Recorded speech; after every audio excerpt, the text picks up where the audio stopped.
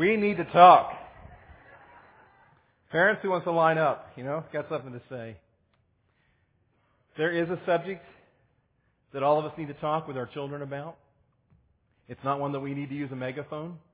It's one that we need to sit down and have an eye-to-eye conversation. And the subject is healthy sexuality. Now, I know for a lot of us growing up, our parents never talked much about sex, and so the idea of sitting down with our children and having that important discussion makes us feel very uncomfortable. A vast majority of students will tell you today that they hear more about sex from their peers, the media, and school than they ever do at home.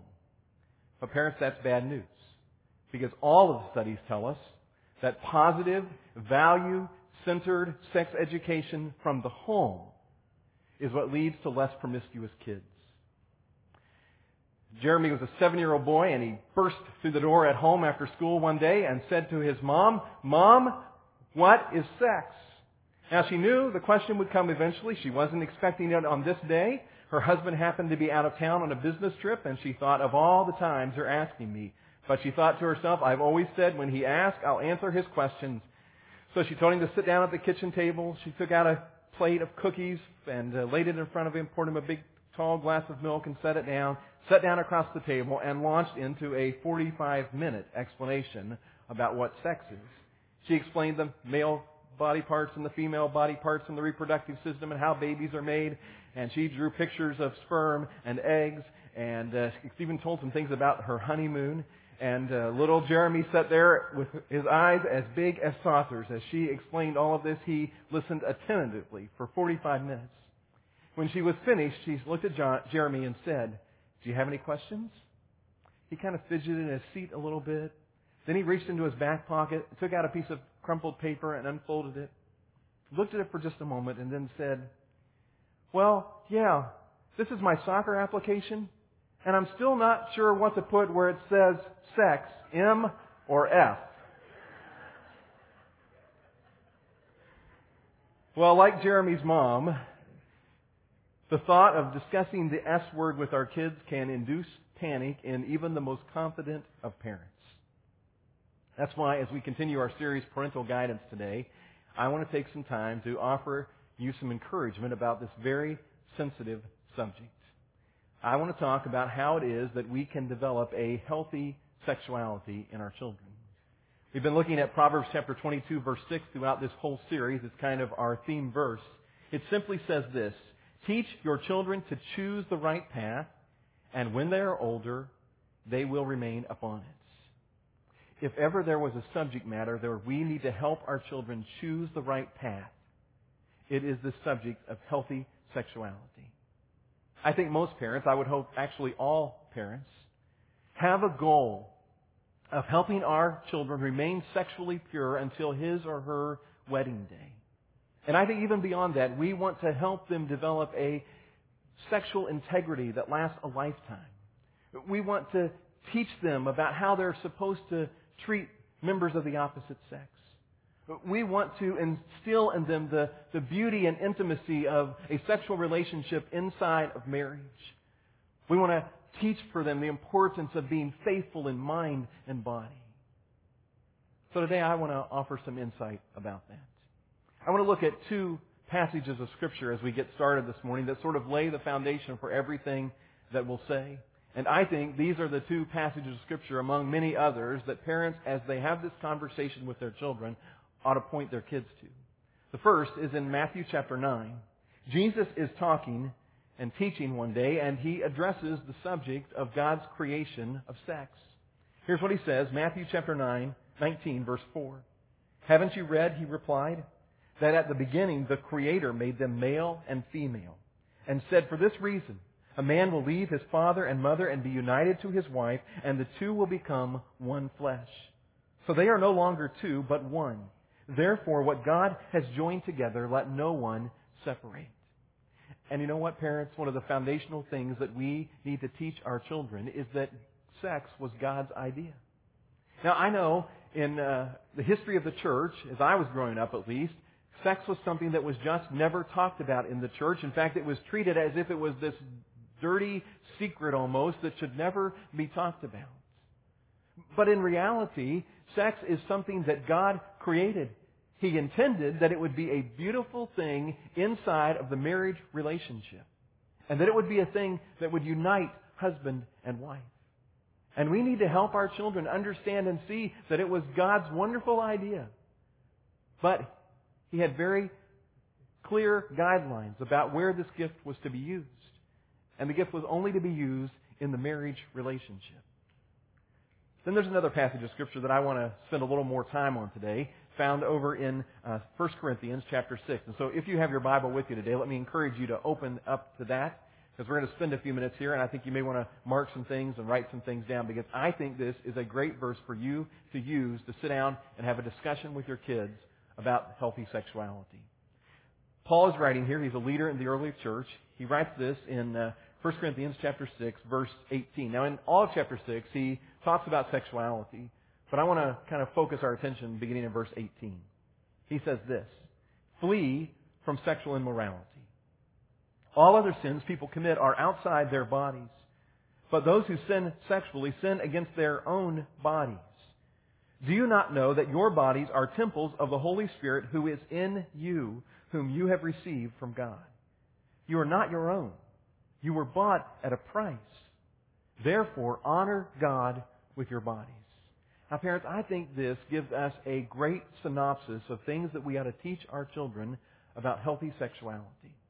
Here's the first thing. It gives us the question, or helps us define, what is sexual immorality? The word immorality, the Greek that's used there, is the word porneia. And I simply tell you that because you would recognize one of the words that we get from that root, the word pornography. That word, immorality, speaks to any kind of sexual activity outside of the marriage relationship. Now, let me speak very frankly for a moment. There is a growing trend among students and young adults who believe and have been convinced by our culture that oral sex and mutual stimulation is not really sex, and that there's nothing wrong with it. 64% of 15 to 19-year-olds have engaged in oral sex. There is this growing idea in our culture that it's simply not wrong. But according to the word that's used here in the Bible, according to what God teaches, and students, I hope I have your attention for a moment because you need to hear this. According to what the Bible says, oral sex and mutual stimulation are sin. It is a form of sex, and in God's eyes, it is wrong. And parents, that is a conversation that we need to continue to have with our children, because our culture is screaming out to them that those actions are perfectly okay. And we need to have the conversation that points them to the truth of the Bible that says, no, those activities are not okay. They are sin. Secondly, notice here, the writer says that we are to flee sexual immorality, that we're to run away from it.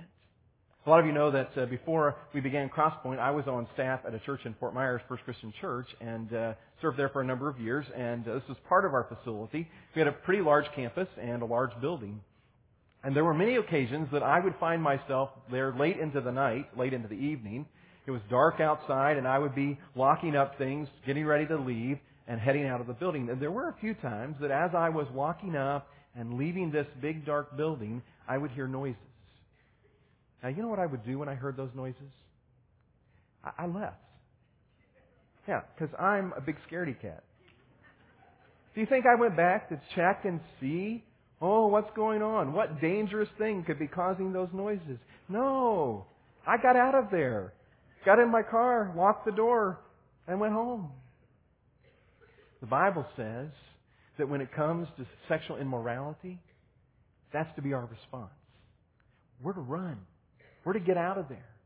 We're not to run back and see what dangerous thing might be there. We're not to get as close to the line as we possibly can. No, the Bible says, run.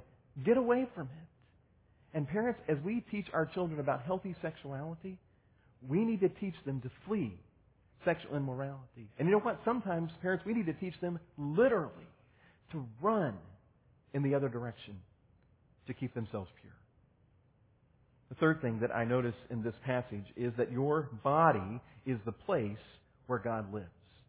Let me read you verse 19 again, this time from the Message translation. It says, "Or didn't you realize that your body is a sacred place, the place of the Holy Spirit?" You see, our bodies are more than skin and bones and tissue and organs. The Bible says that our bodies as Christ followers are the place where the Holy Spirit of a holy God dwells. Your body is a sacred place. I've been to Russia a couple times, and I've talked about that in the past, and one of the thrilling things for me every time I've been there is to visit Russian Orthodox churches. They are such incredible places inside. Now, you look at some of them from the outside, and they are worn by the years. But inside, you will find these incredibly ornate objects. And I tell you, every time I have been in those buildings, I have just had this sense that this is kind of a sacred place. And when I have been in there, I can't imagine screaming at somebody across the room. Or I couldn't imagine going in there and horsing around or throwing a ball around or doing anything that would be destructive, even though throughout the years people have done things to destroy the Orthodox Church, the insides of them. But when I'm there, it just has this sense that it is a sacred place, a place that I would never want to hurt or misuse. The Bible says that our bodies, because the Holy Spirit of a holy God lives inside of us, is that kind of sacred place. And we don't have a license to misuse it or to damage ourselves through sexual sin. The Bible says we need to take care and honor this sacred place. One more thing. I notice in verse 20, again reading from the Message, it says this, "Don't you see that you can't live however you please, squandering what God has paid such a high price for?" Parents, we need to teach our children that God owns the whole works. God owns us. You see, God purchased us at a very high price. When we were still guilty of our sin, God sent His only Son, Jesus Christ, to die on the cross, a horrible death, to pay the price for our sin. We were purchased at a very high price. And we belong to God. If you went out today and purchased a brand new car, in fact, just picture in your mind that dream car that you would love to have. Imagine buying it brand new. It is spotless, not a scratch on it. It has that wonderful new car smell inside. And I came to you later today and said, "Could I borrow your new car?" And because you're such a generous person and I am such a trustworthy guy, you would say, "Absolutely, you can borrow my car." And suppose I took that new car that you own out, and I took it on a cheap thrill ride, and I got it scratched up and banged into something and dented one side, and I brought it back to you scratched and dinged and dirty. How would you feel about that? How do you think God feels when we take this body that He purchased at such a high price and we damage it with sexual sin? We scratch it up because we have misused it sexually in a way that He never intended, in a relationship that He never intended. I don't think it makes Him feel very good. And parents, we need to help our children understand that they were bought at a high price. And God owns them. And we need to care for these bodies that He has given us. And we need to protect them sexually. Now, parents, just in case you're not fully convinced that it's important that we have these kinds of ongoing conversations with our children about healthy sexuality. And the kind of thing we're talking about today doesn't happen in a one-time conversation. This is an ongoing process with our children. This is more than I sat down and I did the birds and the bees conversation. It's an ongoing conversation. And just in case you aren't fully convinced what we're up against, let me tell you some of the obstacles that our children face and that we face in dealing with all of this. 60% of 16 to 18-year-olds will have engaged in sexual intercourse by the time they graduate. 1/3 of 13 to 15-year-olds will engage in sexual intercourse. 67% of those teenagers who engage in sexual intercourse will tell you they wish they had waited. The first access to internet pornography comes at an average age of 11 years old. I don't know if you're familiar with this term, but I have learned it recently. Have you heard of the term friendship or friends with benefits? It's a very prevalent term among our students. They know exactly what it means, most of them.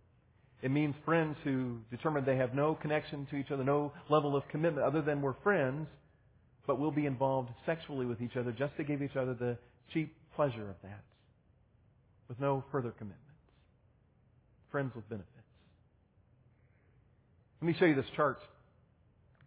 This chart shows the age of dating and then gives you the percentage who will have sex before graduation. So in other words, if a child or a kid starts dating at 12 years of age, 91% of them will be involved sexually before they graduate.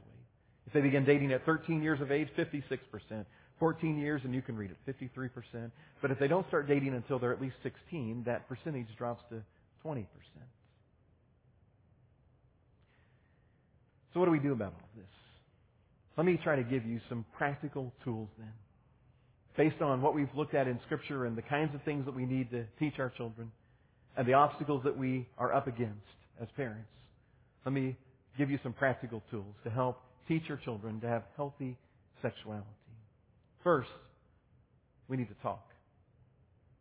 We need to have communication with our kids. And again, let me reiterate, this is not one time we'll sit down and we'll have the talk and that's the end of it. It's an ongoing process of communicating with them.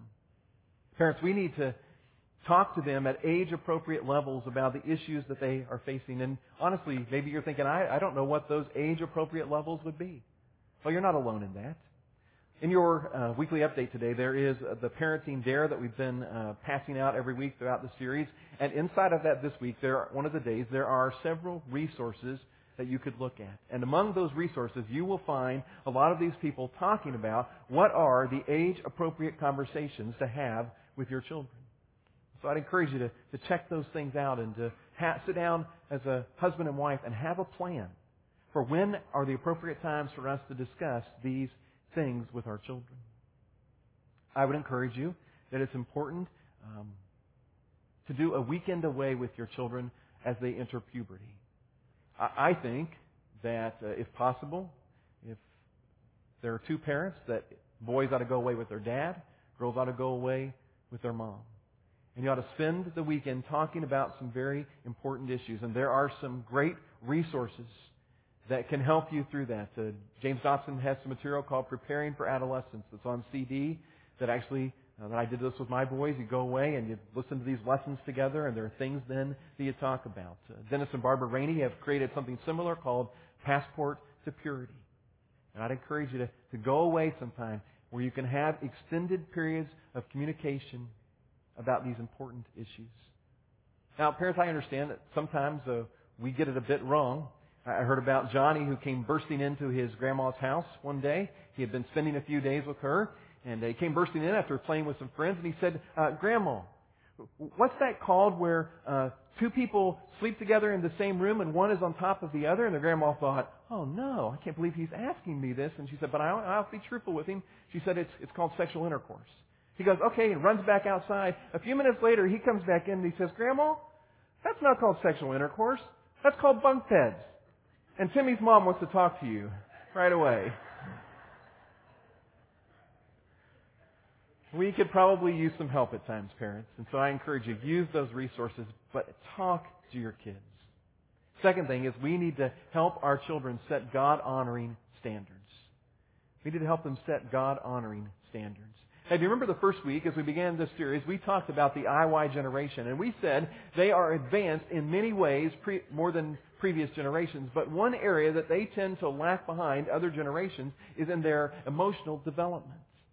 And because they are not developing emotionally as quickly as they maybe ought to, it would be very difficult. It is probably unrealistic for us to think down and to think that they will sit down all by themselves and develop God-honoring standards. They could use our help and our guidance as parents to sit down and to develop some God-honoring standards for their lives. Let me suggest some areas that I think that we need to help them with setting these kinds of standards. I think we need to talk about modesty. I think this is applicable to both boys and girls, but probably a lot of times more so to girls simply because guys are so visual. And parents, I think we need to sit down with our young people and you need to talk about modesty. And dads, you need to help your daughters especially understand what guys are thinking when they are wearing clothing that is revealing or fits too tightly. In fact, you want to probably really help them along? Help them point out to them that it's not just their peers that are often looking at them. That probably guys your age are noticing how they're dressed. And help them to understand that when they dress that way, they are sending the wrong messages. I think we need to sit down and help them set some standards about their intake of media.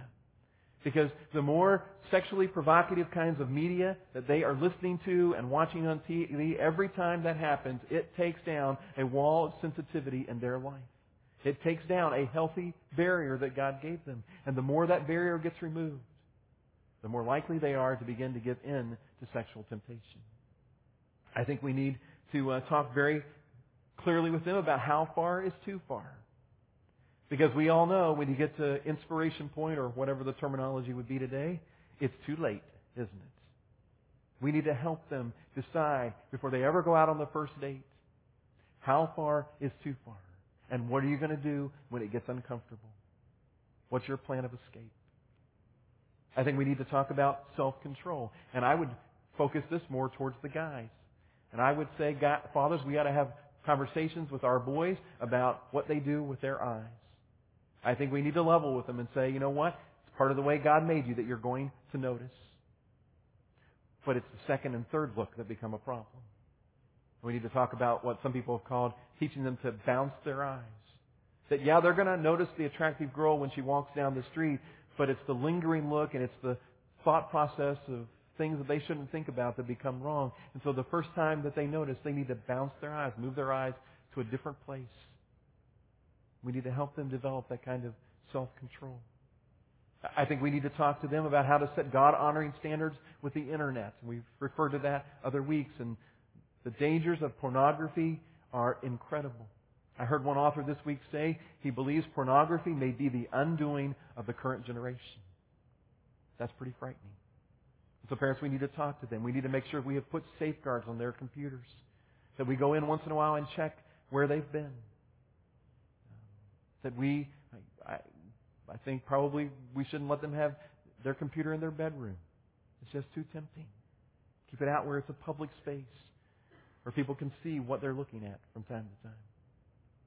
I think we need to talk to them about setting God-honoring standards when it comes to alcohol. Because there is a direct correlation to the use of alcohol in their lives and the lowering of their guard.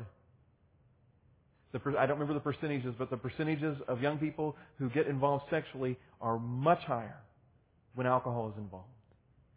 And so we need to have a very honest conversation with them about how to avoid that in their life and how to set that standard in your home.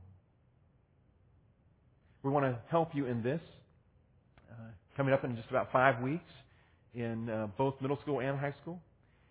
Brad is going to be doing a series about how to set a standard of purity in a teenager's life. And so parents, we want to partner with you in that, and Brad wants to do some things to help teach right into their lives.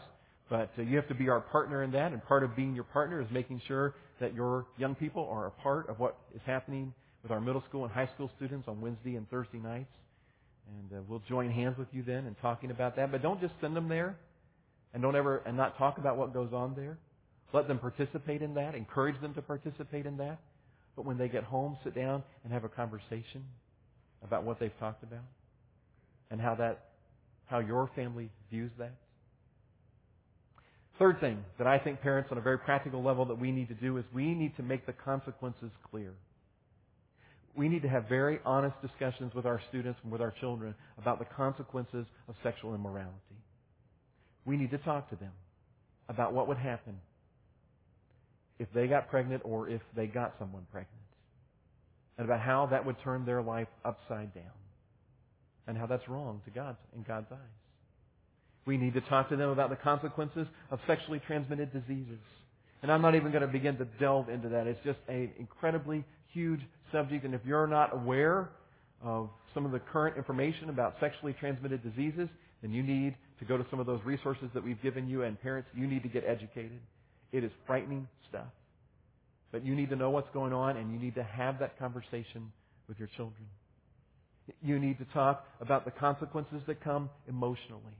We need to help our students realize that when they get involved with someone sexually, they cross a line that God intended for marriage, and there is an emotional attachment that takes place in their relationship that is very difficult if there is ever a breakup.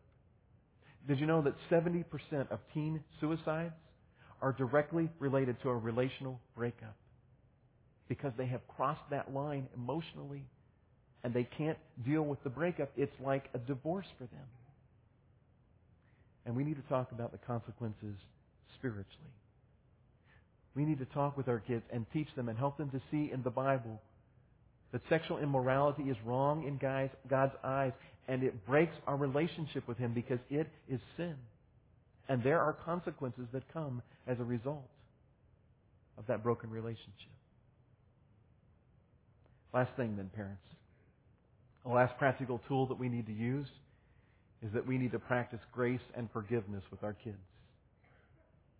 You know what? We hope it doesn't happen, but some of our kids are going to mess up. And when they do, they need to know that we still love them. They need to know that their sexual immorality is not the unpardonable sin. They need to know there are consequences. And as a parent, you can't make those consequences go away.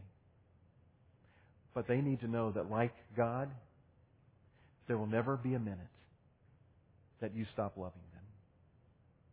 It doesn't matter what their mistake was. There will not be 1 second that you will stop loving them. And God is a God of grace and forgiveness. Joe was a butcher. He's a big guy. His wife had died a few years earlier, and he had a little 5-year-old daughter named Madeline. He did the very best he could to raise her. They had this family tradition that when the whole extended family would get together at Christmas, and they would eat together on Christmas Eve. And then it was their custom that Papa, as she called him, and Madeline would dance. It became the highlight for her. Every year, her dad would act sort of like he had forgotten, and she would remind him, Dad, aren't we going to dance tonight? And they would. And he would, in those big arms, he would wrap them around her, and they would dance around the living room. Well, as Madeline became a teenager, she got involved with a young boy, and they crossed the line sexually and got involved in ways they shouldn't have. And their emotions got involved, and conversation at home stopped generally, and the relationship with home was difficult. And one day, she and her boyfriend decided they were going to take off, and they got on a bus and headed for the city.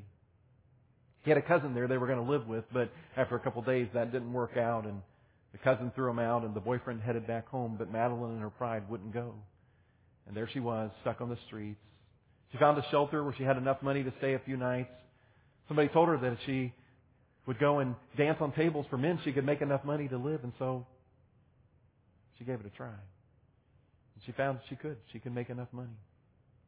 One day the cousin that she had been living with showed up with this whole stack of letters addressed to her, and he said, he doesn't know that you've moved out. Won't you tell him that you've changed your address? And he gave her all the letters, but she didn't want to face what was in those letters, and so she just set them aside. And her life continued, and she felt further and further from Dad and further from God. One day she showed up in her dressing room, and one of the girls said, there's a letter that came for you. And she looked at it and noticed there was no postmark on it. And the girl said, yeah, a big man delivered it. And she said, he was here? The curiosity overcame her, and she ripped open that letter. She read what was there, and it said, I know where you are. I know what you're doing. The invitation will always be there. What invitation, she thought. And so she began to rip through other letters, and soon the floor was covered in all of these letters that she had opened. And 5 minutes later, with one letter in her hand, she was out the door, headed for the bus, thinking, I think I can make it home in time.